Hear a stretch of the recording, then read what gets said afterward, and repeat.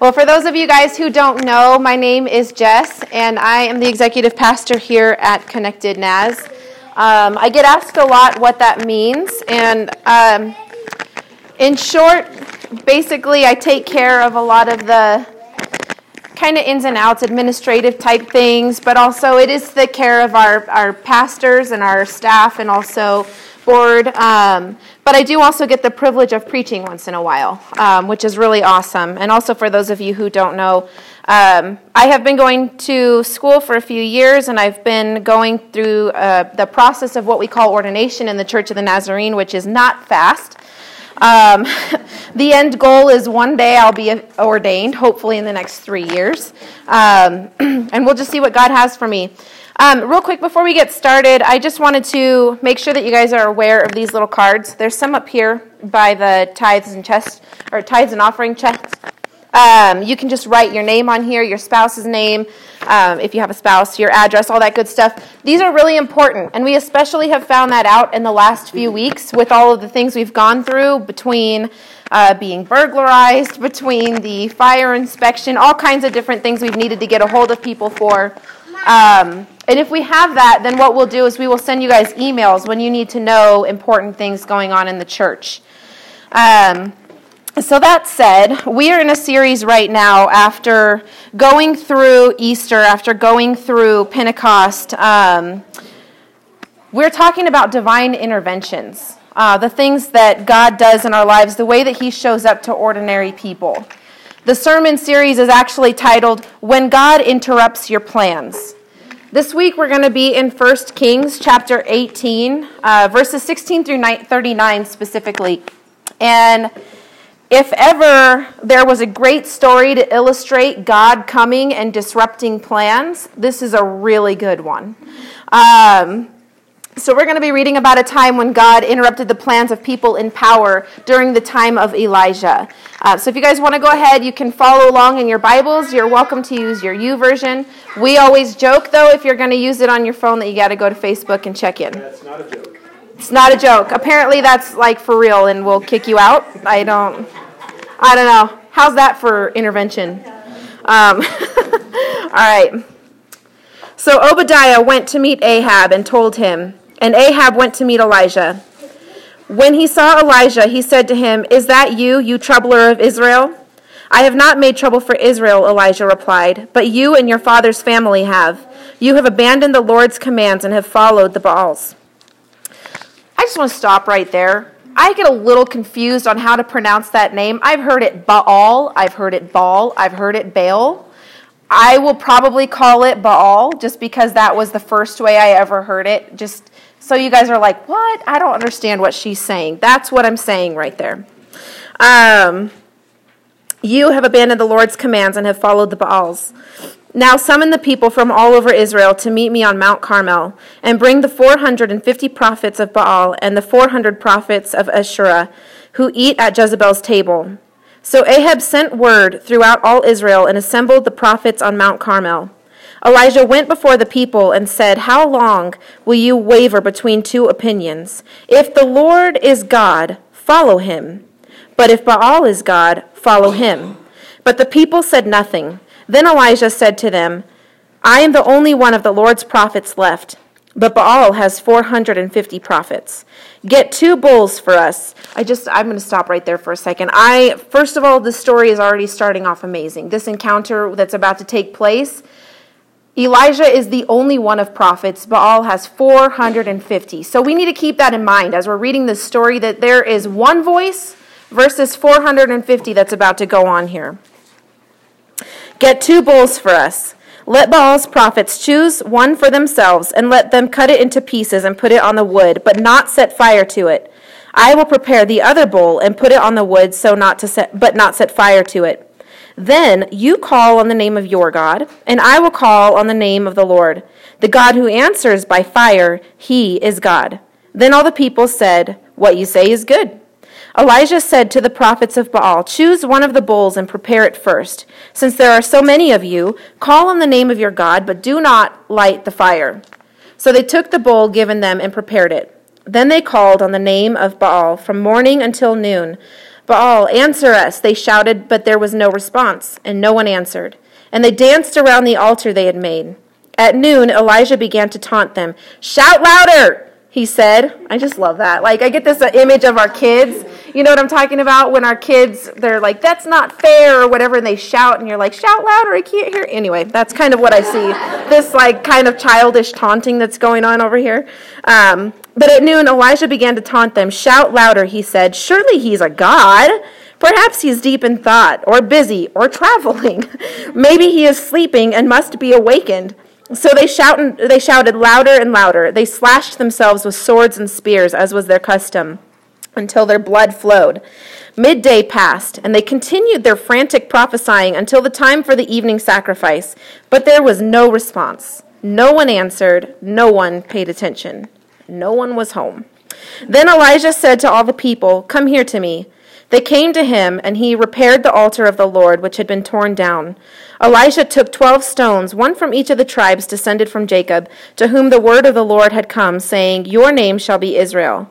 With the stones he built an altar in the name of the Lord, and he dug a trench around it large enough to hold 2 seahs of seed. He arranged the wood, cut the bull into pieces, and laid it on the wood. Then he said to them, "Fill 4 large jars with water and pour it on the offering and the wood." "Do it again," he said, and they did it again. "Do it a 3rd time," he ordered, and they did it a 3rd time. The water ran down around the altar and even filled the trench. At the time of sacrifice, the prophet Elijah stepped forward and prayed, "Lord, the God of Abraham, Israel, and Isaac, let it be known today that you are God in Israel, and that I am your servant, and I have done all of these things at your command. Answer me, Lord, and so that these people will know that you, Lord, are God, and that you are turning their hearts back again." Then the fire of the Lord fell and burned up the sacrifice, the wood, the stones, and the soil, and also licked up the water in the trench. When all the people saw this, they fell prostrate and cried, "The Lord, He is God. The Lord, He is God." I got to keep remembering to bring this with me. I'm wearing a dress. These don't clip onto dresses super well, let me tell you.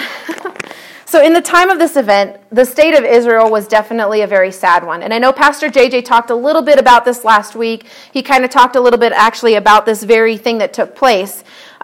But so King Ahab had a wife. Her name was Jezebel. And Jezebel definitely did worship these false gods. And there was a temple built. She also had God's people murdered. It was just really bad. In fact, there were very few to survive Jezebel's attack. Those who did survive had to leave quickly and go into hiding, with the exception of 2 people. Obadiah, who ironically worked for King Ahab. He was actually one of Ahab's palace administrators, and Elijah, who was a prophet of God, the only remaining prophet in his time. So Obadiah, we learn as we read just before where we're at, that he was a good man. He was a servant of the Lord. He feared God and was faithful to him, yet he was still a steward in the house of Ahab, which definitely, you got to wonder how that happened.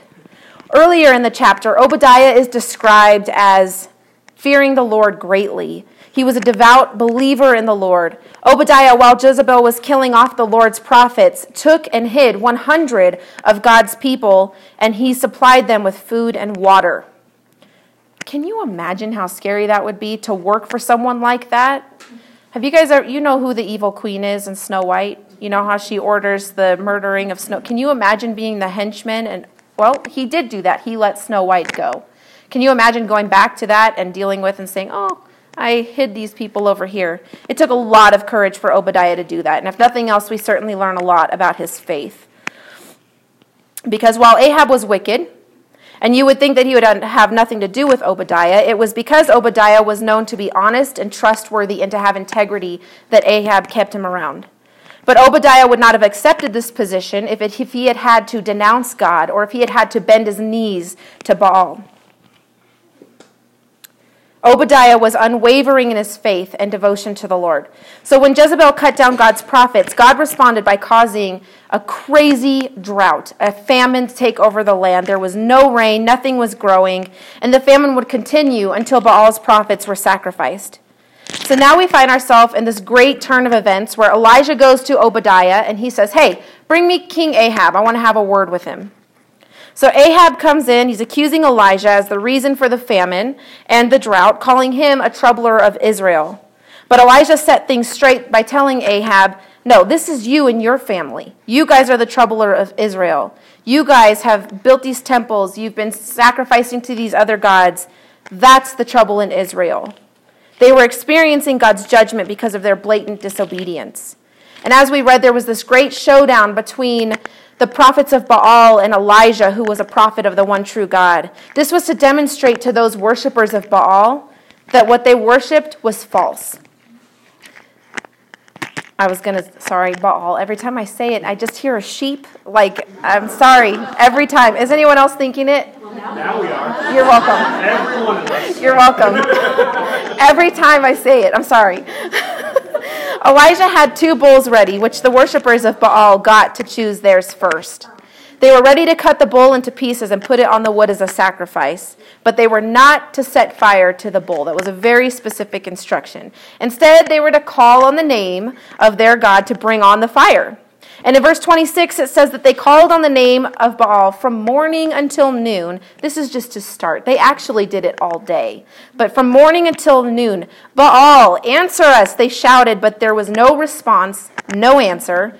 They danced around the altar, making this big production, but still nothing. And at noon, when nothing happened, Elijah told them, shout louder. Maybe he's sleeping.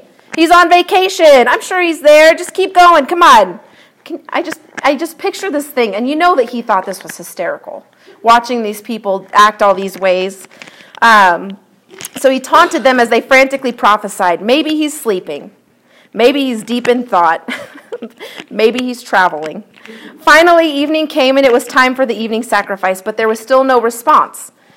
No one answered, and no one paid attention. So Elijah repaired the altar of the Lord that had been taken down to sacrifice to this false god. He used the 12 stones to represent each of the tribes of Israel, and he dug a trench around the altar. He arranged the wood, cut the bull into pieces, and laid it on the wood. He instructed the people to fill 4 large jars with water and pour it on the offering and on the wood. Then he instructed to do it 2 more times. So 3 times total he did this, and he doused it with water. Elijah stepped forward and prayed, and then the fire of the Lord fell down and not only burned up the sacrifice, but it burned up the wood, the stones, the soil, and even devoured the water that was in the trench. There was no need for all that theatrics, really. The water, that was just because Elijah wanted to prove how ridiculous this is, that this for sure is God. Because not only, this was no lucky thing, because water, I don't know if you know this or not, when wood's soaked with water, it's not going to burn, right? You got to let your wood dry out a little bit before it burns. So this is just this crazy thing that's happening. So Elijah steps forward and he prays. The fire fell, burned up the sacrifice, the wood, the stones, the soil, and devoured the water in the trench. And at this, the people finally cried, "The Lord, He is God. The Lord, He is God." And as I prepared for this sermon, I've actually been preparing for this sermon for a really long time now. It was only within the last couple of weeks that I realized I was going to be doing this today. But God had revealed to me the many, many ways that I and other Christians are no different than the prophets of Baal. Because what if I told you that likely you and I each still have idols? What if I told you that we have things that we turn to? Things like alcohol, things like drugs, inappropriate relationships, excessive shopping, obsessing over our appearance. These are all things that we think are going to help us in whatever it is we're dealing with, so we turn to them instead of God. We dive in head first. They seem to help a little bit, at least at first. But then, the feeling starts to wear off a little bit, so it takes a little bit more, and a little bit more, and a little bit more, and before we know it, we can't stop ourselves. We're in too deep. These things that we turn to, whatever it might be, it's different for everyone. They're idols. And just like the prophets of Baal, we think, let me just take a sip of alcohol. Let me just drink a little bit. That'll cure my pain. That'll take away whatever it is I'm feeling, whatever it is I can't face. Just a little bit. Just a little bit of drugs. We think things, if I could just be with this person, if I could feel that close connection, that's going to take away my loneliness. That's going to take care of my desire to feel loved. I'll feel satisfied. I won't feel broken or empty anymore. But these are all idols. They are things that, just like the prophets of Baal, we stand before, ripping our clothing, cutting ourselves, and bleeding and crying and screaming out to hear me. We say things like, just come on. We don't actually maybe shout them out, but we do it with our action, right? Come on, alcohol, come on. If only I could just have this one thing, I wouldn't feel this way anymore. Whatever it is that we're turning to, it's not God, and we're turning it to save us. So insert the name of whatever it is, but we're no different than those who stood there screaming, to whom Elijah said, scream a little bit louder. Cut yourselves a little bit deeper, will you? Because I don't think he can hear you. He must be sleeping. Maybe he took the day off. Contrast that with the actions of Elijah, starting in verse 30 and going through verse 36. I'm going to just reread that for you. Then Elijah said to all the people, come here to me. They came to him, and he repaired the altar of the Lord, which had been torn down. Elijah took 12 stones, one for each of the tribes descended from Jacob, to whom the word of the Lord had come, saying, your name shall be Israel. With the stones he built an altar in the name of the Lord, and he dug a trench around it large enough to hold 2 seahs of seed. He arranged the wood, cut the bull into pieces, and laid it on the wood. Then he said to them, fill 4 large jars with water and pour it on the offering and on the wood. Do it again and do it again. Water ran down the altar and even filled the trench. At the time of the sacrifice, the prophet Elijah stepped forward and prayed, Lord, the God of Abraham, Isaac, and Israel, let it be known today that you are God in Israel, and that I am your servant, and I have done all these things at your command. Answer me, Lord, answer me, so that these people will know that you, Lord, are God, and that you are turning their hearts back again. Elijah knew the one true God.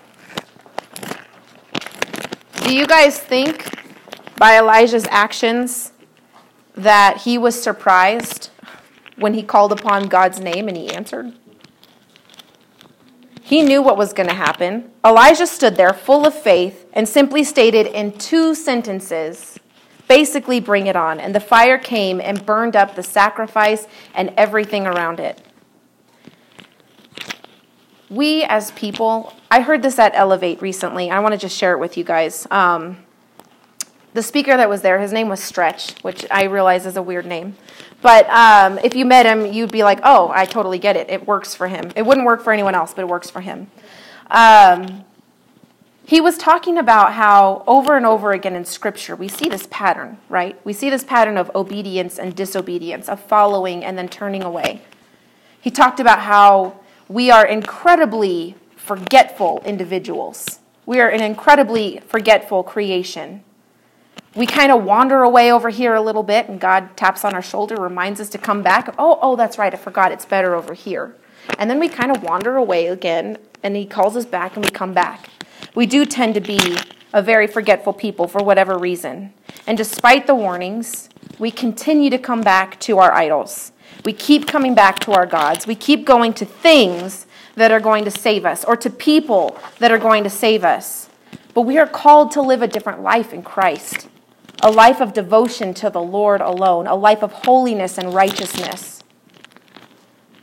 Paul wrote in a letter to the Colossians, found in chapter 3, since you have been raised with Christ, set your hearts on things above, where Christ is seated at the right hand of God. Set your minds on things above, not on earthly things, for you died and your life is now hidden with Christ in God. And when Christ, who is your life, appears, you also will appear with him in glory. Put to death, therefore, whatever belongs to your earthly nature. He goes on to list things like sexual immorality, impurity, lust, evil desires, and greed, which he compares to idolatry. Because of these, the wrath of God is coming.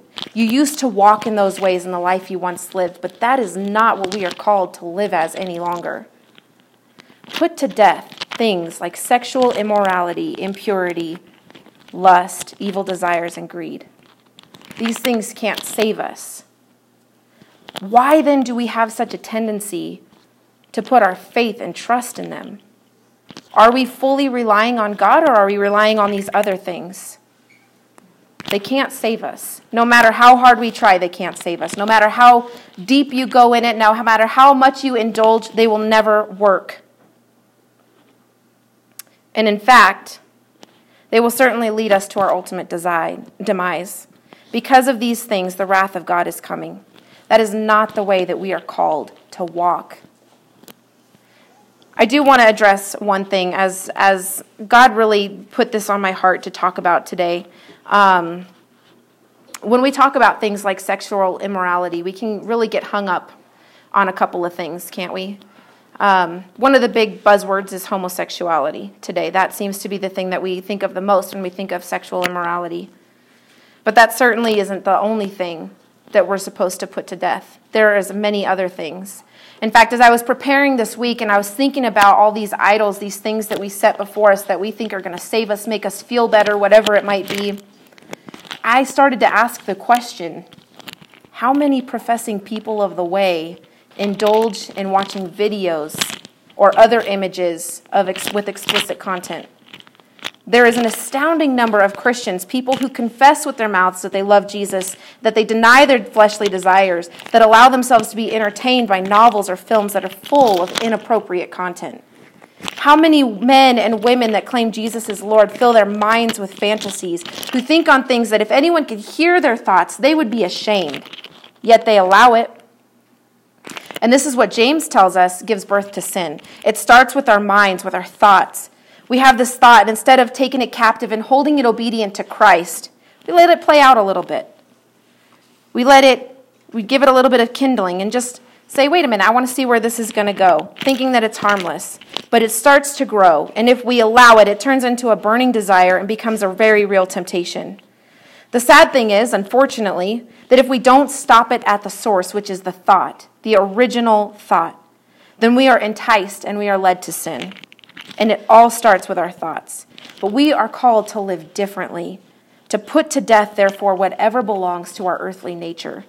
I was thinking a lot about what that means, to put to death. And of course, Star Wars came to mind. And there's a scene where Kylo Ren says that you've got to put the past to death. And he says you got to kill it if you have to. Put to death. This isn't just talking about hiding it in a box, putting it away for later, burying it deep down, but to actually kill it, put it to death, and no longer allow those things to ever have mastery over you, to not even give in to them. Don't go back to them ever. Not because works save us, but because we're not truly free until we no longer live in those ways. Until those things no longer have a grip on our lives, we are not free. God wants to set us free, to get us to stop worshiping at the feet of idols like worry and fear. And by the way, let me just tell you, I am preaching to myself this morning. Okay? So I don't want you to feel like I'm standing here wagging a finger, pointing it at you guys, because a lot of these apply to myself.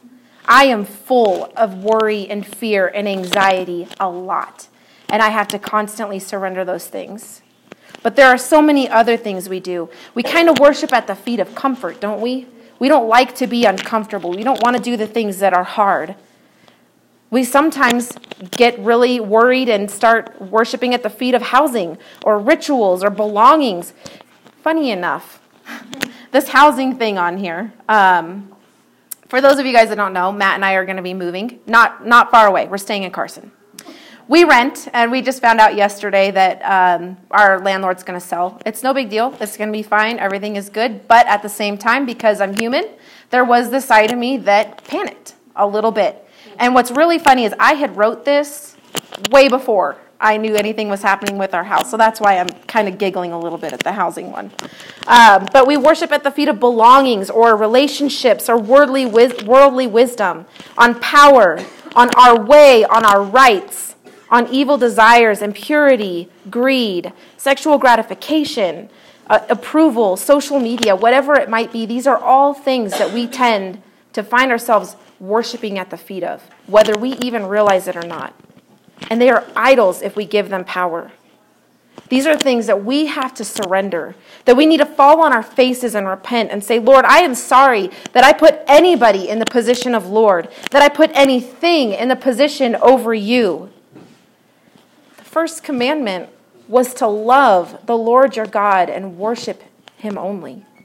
That's it.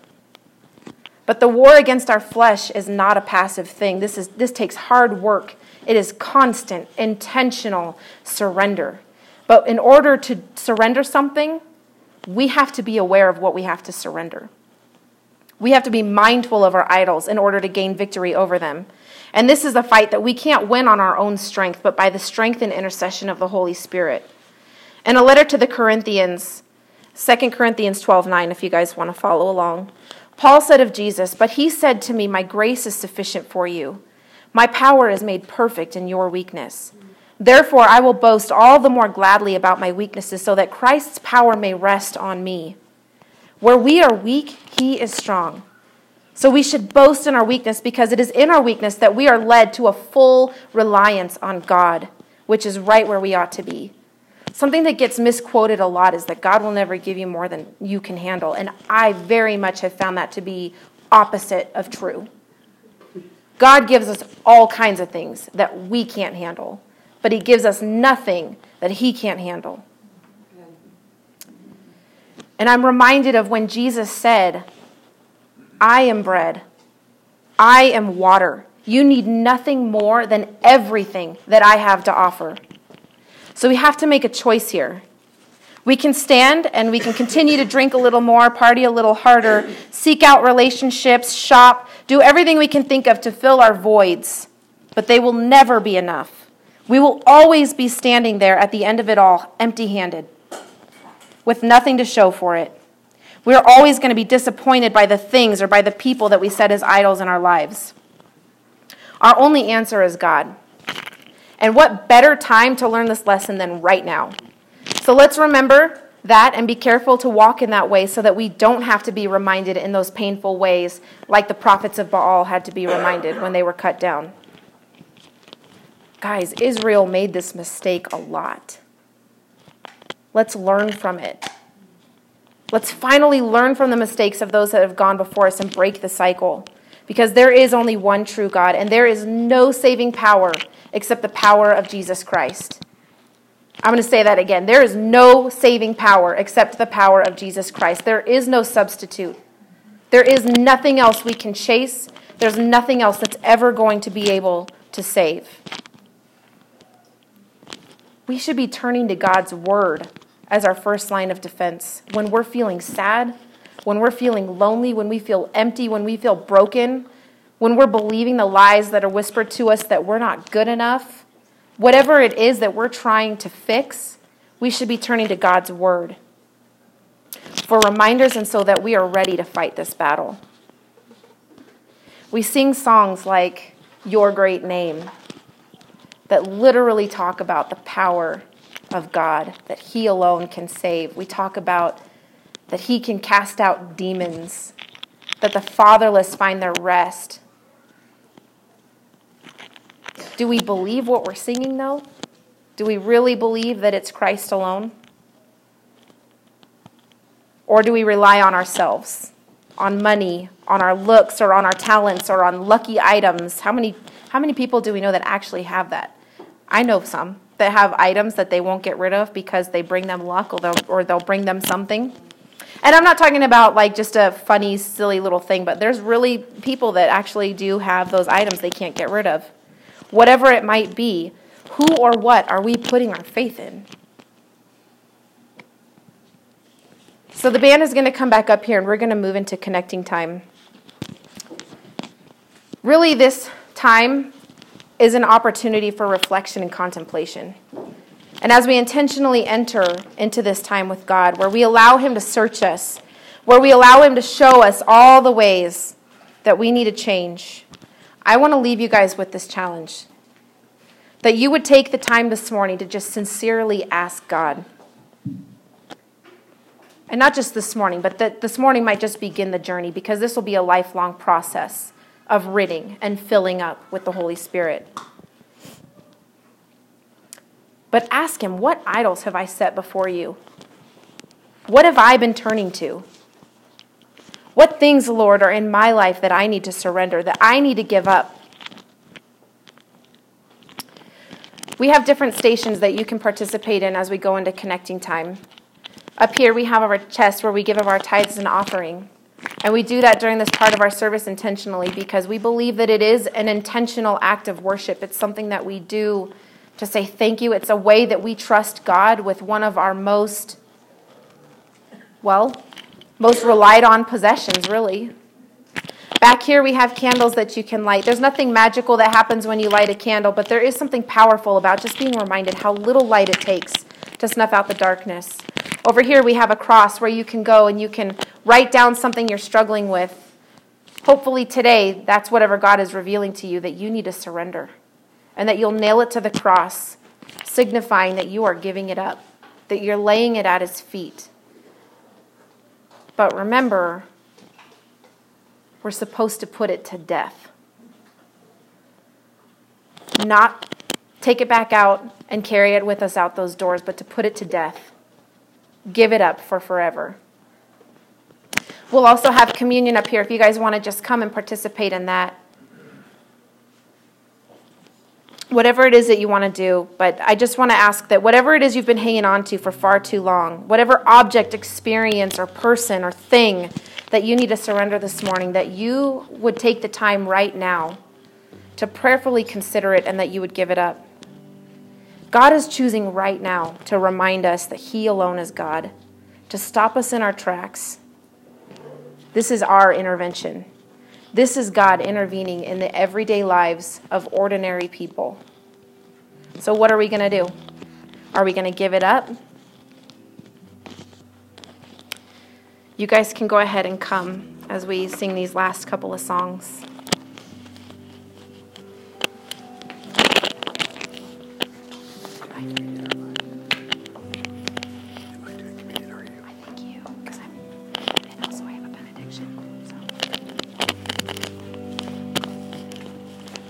Here's my heart, Lord.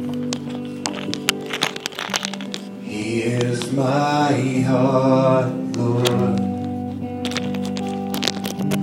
Here's my heart, Lord. Speak what is true. Here's my heart, Lord. Here's my heart, Lord. Here's my heart, Lord. Speak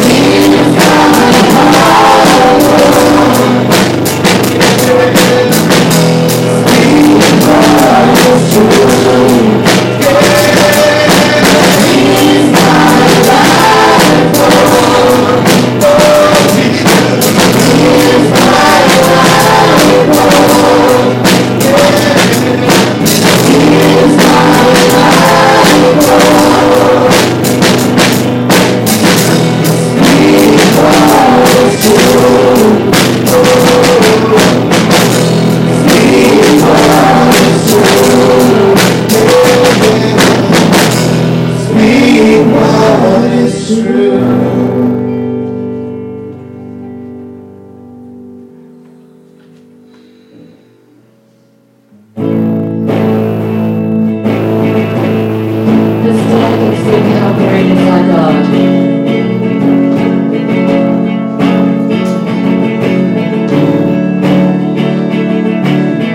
Splendor of thy King.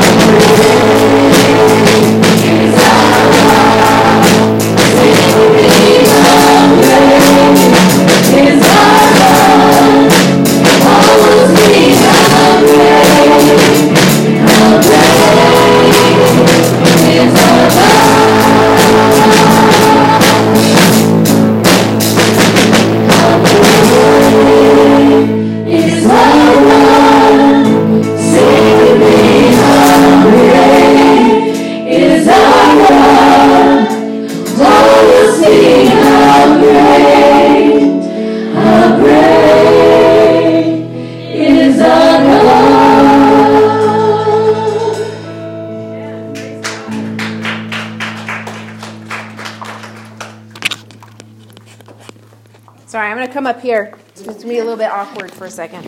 I could have done it from back there, but didn't think you guys would be able to hear as well. Although I do have a microphone. That really is the truth. It was more about seeing than hearing. In all fairness, the music stand still. I know. Let's make some more short jokes real quick. Christ alone is the source of our strength, of our hope, of our healing, of our joy, and of our peace. If we search for it anywhere else, we're going the wrong way. It's why we need to be in the Word daily, reading about what happened so we can remember it, so we can be reminded, and so that we're prepared, armed and ready to fight the battle against our worldly nature. So as you guys go today, upon the abandonment of false gods, whatever it is that you've been hung up on, I just pray that you guys would go in the anticipation of receiving the true strength, of receiving the true healing, the true joy, and true peace that is only found in Christ, who is the one true God. Don't forget, we do have the Rapid Response Team meeting after this. If you think that you might be interested in serving in that capacity, it's not going to be very long. We're thinking probably 15 minutes. It's just informational, so you guys can kind of figure out what is this Rapid Response Team thing that we're doing. Otherwise, I hope you guys have a fantastic week and don't stop that journey. Don't stop.